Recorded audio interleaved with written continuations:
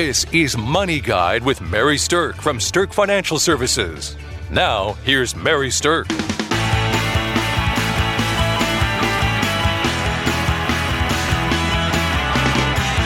Welcome to Money Guide with Mary Sterk, and today we're going to talk about how your actual spending impacts the overall market. So think about that. The amount of money that you spend out of the cash you've accumulated or the wages that you have, it actually does have an impact on the overall market, which means that your own spending, to some degree, actually has an impact on your own portfolio. So I want to talk a little bit about how that all interconnects and help you understand a little bit about why there's so much talk in the media right now about consumer spending and why it's considered such a big deal that people aren't spending as much money right now. Okay, so understanding the correlation about this really all comes down to understanding how GDP is measured. Now, I know that probably sounds like a super boring thing to think about, how GDP is measured, gross domestic product, but the reality is that GDP makes a massive impact on everything in the American economy. So, gross domestic product, really what that's trying to do is calculate the total value of goods and services that are produced by our economy. So what is the value of that? That's how we know as a nation, as a country, how we're basically doing. Now, there's a section of the government that's called the Bureau of Economic Analysis, and they are who calculates GDP, and there's really four major components of it. We have private investment, so the amount of money being invested into different things. We have government purchases of goods and services, so how much money is the government spending on purchasing things? We have net exports, and that one, you've probably heard a lot about more recently in the last couple of years. Net exports would mean how much are we exporting versus importing. And then the last one is personal consumption expenditures. And ladies and gentlemen, that is the big one. That's the big one. Personal consumption expenditures include all of the goods and services that we as Americans buy. What are the things that we spend our money on? What are the services that we pay for? And here's the kicker. That technically accounts for 70% of the GDP. So that's why it's a big deal. That's why it matters how you spend your hard-earned money, is because collectively how we all spend our money makes up 70% of America's GDP. Now, that hasn't always been that high. In fact, back in the 70s, it was more likely to be around 60% of the GDP. So over time, the weight of the GDP, the weight of how you spend your money has gotten more important. And I think that that's kind of fascinating. I think that it's really, really great to know as a consumer and as an American that how we spend our money influences everything. So basically what that's saying is every time you spend money, you're voting with your pocketbook. And I think that's a good thing to know. So there's a couple of things that I think are really good to be aware of when it comes to actually spending. So the reality is that oftentimes consumers spend a lot more money during bull markets. And bull markets, of course, are when the stock markets are moving forward and going up. And that's because people usually in a bull market feel like they're making more money. They feel more confident about the economy, so they're willing to part with some of their hard-earned cash. They also tend to feel wealthier because they're seeing their portfolios rise in value. So bull markets tend to kind of instigate spending, which makes sense. Now, during bear markets, meaning when the market is down and usually down for a period of time, that usually means the economy isn't quite doing as well, and what we see is that spending recedes, okay? We see people spending less, and it's because people see losses in their portfolio, so they lose their confidence about their wealth, and they start to feel more like, cash is king. Like they better hold on to that cash just in case. So it has kind of a double whammy effect on the spending because you get more skittish about spending your cash as you see markets go down. And that makes a lot of sense. It completely plays into human nature about how we spend money based on how we're feeling about our money. So when we see good markets happen and we see more consumer spending, we usually see this investor confidence in stocks leading to more activity, leading to more purchases, which push the stock prices higher. And when people see stock prices get higher, they tend to invest even more into the stock. So it's kind of like this unique self-completing circle, right? The better it does, the more you put out there, which makes it do better, the more you put out there until there's an event, which makes it go the other way. And while it's going the other way, while it's going down, the less spending you do, the less money that you put out there, which drives stock prices down. And then the less money you put out there even more, which drives them further down. So you can see how cyclical this really is. So the market movement has a very, very dramatic impact on consumer spending because of the confidence about people's wealth and about how much cash they feel like they need to really have on hand because of their confidence in the economy. Now, here's the thing, too, that really plays into it is when you spend less on goods and services, when you go out and buy less stuff, then businesses start to invest less, too. They build fewer factories. They hire fewer employees. They spend money on less expansion. So when you spend less money, there is a trickle-down effect to where businesses spend less money. And when businesses spend less money, then less money is earned by the consumers. So again, we have this really quirky circle going on. Your spending patterns influence the businesses, which then comes right back full circle to your job security and your wage levels and things like that. We also see when businesses spend less money and consumers spend less money, that there's less taxation happening. And when there's less taxation happening, that means the government is bringing in less money. And so then they start spending less as well. So again, there's another circle in there that all ties back to how you're spending your money. So basically what you choose to do in the long run, what we all choose to do with our money, not only impacts the GDP because of the consumer spending piece of it, but it directly impacts in the long run how much businesses are willing to spend and how much the government is actually going to spend. So my point here is this is all very, very connected. As consumer spending gets less, other parts of the economy will get less with it. As consumer spending expands, other parts of the economy will expand with it. So let's think about what's happening right now in the world because of this COVID-19 economy that we're in. We are seeing a situation where for a couple of months now, we've had massive contraction in your spending. I think that a lot of you listening out there have spent way less money the last couple of months than what you would normally have spent if the world would have just gone on the same way that it had been.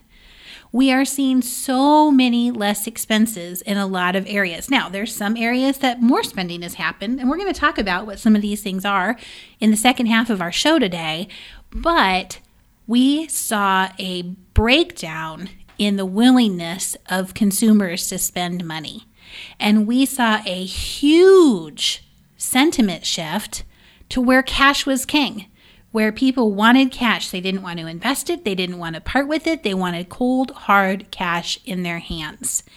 And that has had an obvious impact, along with the fact that businesses were shut down, no doubt about that, but that's had an obvious impact on the markets. So now that we're seeing some states start to reopen, now that we're seeing that happen in phases in certain areas, in certain industries, and in some places, we're seeing the entire state being completely reopened, depending on what's happening in their own state governments, we are going to see a rise in consumer spending because things are reopening.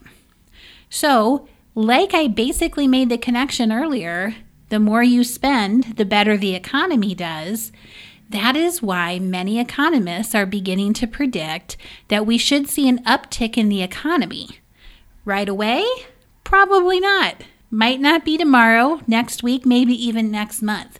But many of the major economists, such as the Ernst Research Company, are predicting that we are going to see economic turnaround happen either in the third or fourth quarter, possibly as long as Q1 of 2021. There's obviously a lot of wild cards, but as the economy reopens, spending is going to start to happen again. Your spending, business spending, and government spending. Now, government spending has certainly been happening at such a frantic pace to prop up a lot of things in the economy that we're not quite sure what the long-term impact of that's going to be. More taxes? Probably likely, but who knows what's going to happen with that. But because things are reopening, we're going to see that business investment tick up. We're going to see you spending more money, and we're going to see less of a dependence on cash being your main priority as we see things begin to stabilize. So, what might throw that off? Resurgences of the virus certainly could. It coming back again when we have reopenings happening that are creating additional exposure. If there is virus that comes back in the fall and we have another wave of this, that should certainly impact it. However, markets and consumer spending are inexplicably tied together. It is all interconnected.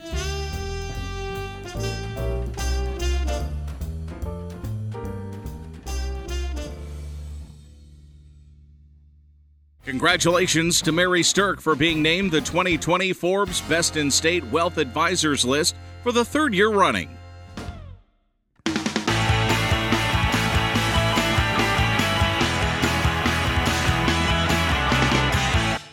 Welcome back to Money Guide with Mary Sterk, where today we're talking about how you spend your cold hard cash actually impacts not only the markets, but the GDP of our country.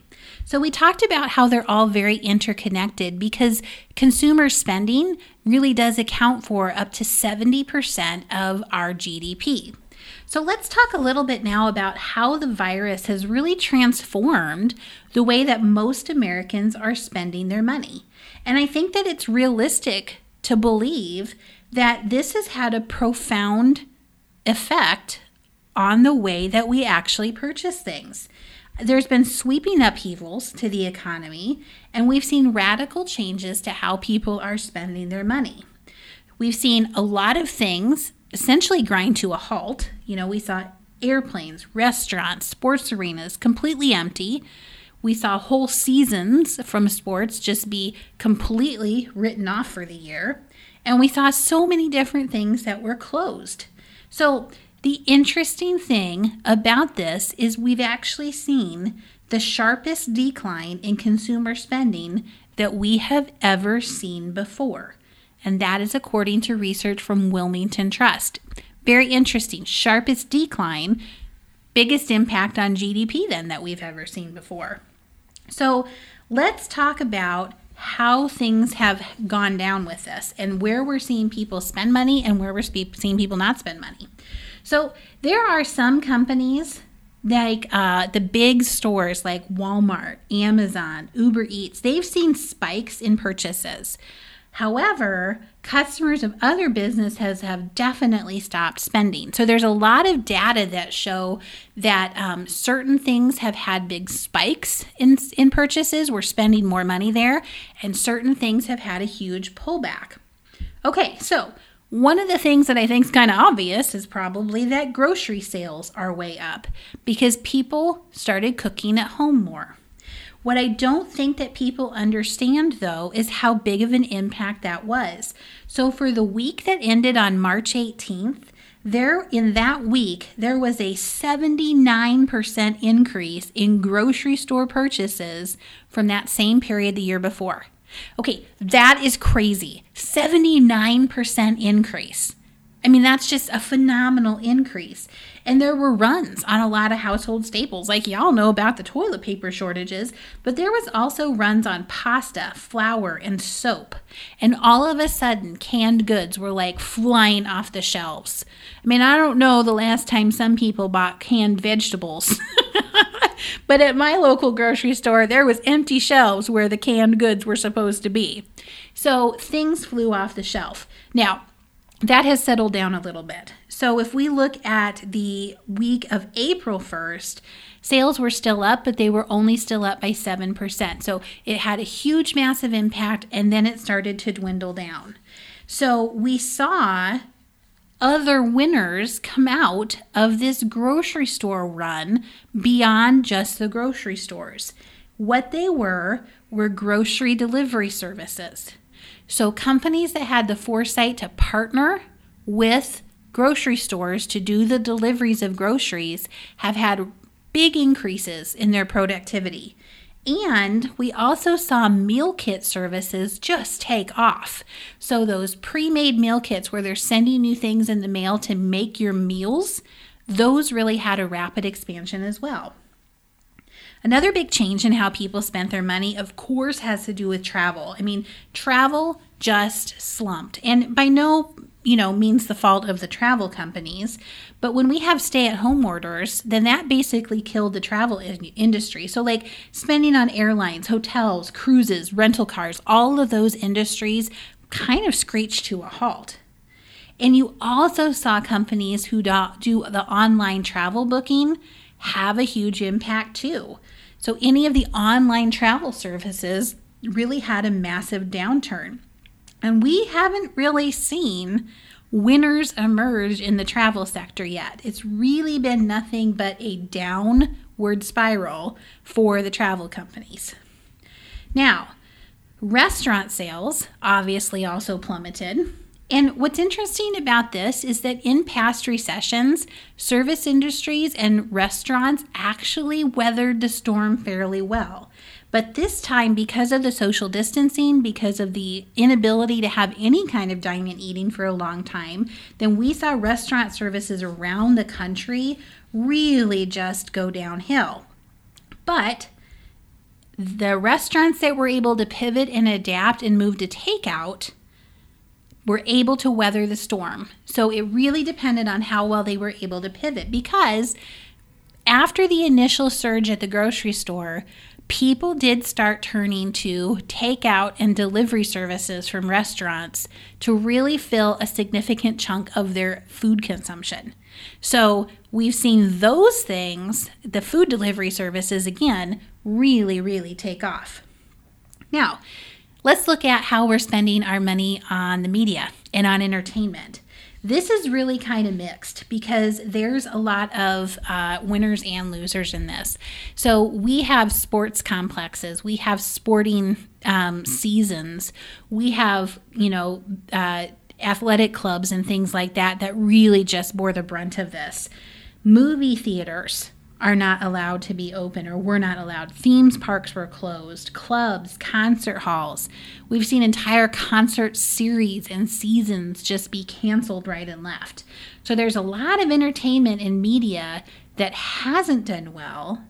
However, on the flip side, spending on video game services and streaming services has kicked up a notch like we have never seen before. So that's a very interesting thing. And speaking of streaming services, one of the biggest winners of all of this has been online meeting streaming services. So we've seen companies who normally did face-to-face type of seminars move to webinars online. We've seen companies who used to have all of their meetings done in the office move to calls that are on one of the services online, like Zoom or like GoToMeeting or like Microsoft Teams. There's a whole slew of different companies out there that do these online meetings. And for the most part, those companies have really thrived during this. Now, because of that, we are starting to see companies come out and say, I guess I don't really need this fancy office. Turns out, my people can perform just as well at home as they can if they're in the office. And we've had other companies say, I really do need the brick and mortar because my people aren't being productive. So you can kind of go both ways with that, but it will be interesting to see how this all impacts commercial real estate in the future if more companies decide they do want to save money by keeping employees working remotely. All right, the next thing that I want to talk about is shopping on or spending money on healthcare. And this is really kind of an interesting one because healthcare spending has fallen even though we're in a health pandemic. And that is because the services that were not considered essential were shut down. So people weren't spending money on things. There's also a weird phenomenon that's happened, though, that other things that are not considered elective also slowed down. So I saw health insurance companies like Aetna report that they've seen some things that are slower than normal, like less heart attacks, less strokes, and less appendectomies. Now, I don't understand why or how that's happening right now, but nevertheless, it's something that money is being spent on less now than it normally is. We also see less money was spent on services to promote your health, like gyms, fitness clubs, things like that. And because people weren't going out as much, we saw less money being spent on beauty products, which makes sense. And so anyway, now that the industries are reopening, some of those things are likely to pop back up. Some of those spendings are likely to pop back up. But in any event, that's kind of an overview, an interesting look to help you really understand the concept that where you choose to spend your money has a major impact on our overall economy, and how Americans as a whole choose to spend their money more or less has a major impact on our overall GDP and our economy. It's all connected. So I hope that's been interesting information for you to understand how every time you spend $1, you're impacting the economy. Thanks for listening to Money Guide with Mary Sterk. The views expressed are not necessarily the opinion of your audio provider and should not be construed directly or indirectly as an offer to buy or sell any securities or services mentioned herein. Investing is subject to risks, including loss of principal invested. Past performance is not a guarantee of future results. No strategy can ensure a profit nor protect against loss. Please note that individual situations can vary. Therefore, the information should only be relied upon when coordinated with individual professional advice.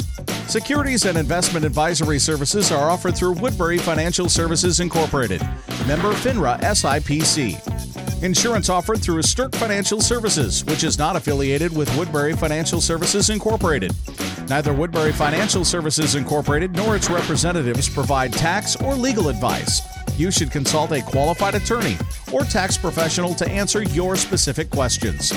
Sterk Financial Services is located at 350 Oak Tree Lane, Suite 150, Dakota Dunes, South Dakota, 57049, and can be reached at 605-217-3555. Forbes' Best in State Wealth Advisors list includes 10 recipients per state. The award is based on qualitative and quantitative data, rating thousands of wealth advisors with a minimum of 7 years of experience and weighing factors like revenue trends, assets under management, compliance records, industry experience, and best practices. The award is not based on portfolio performance or client reviews. There is no fee in exchange for rankings. Third-party rankings and recognitions are no guarantee of future investment success and do not ensure that a client or prospective client will experience a higher level of performance or results. These ratings should not be construed as an endorsement of the advisor by any client, nor are they representative of any one client's evaluation.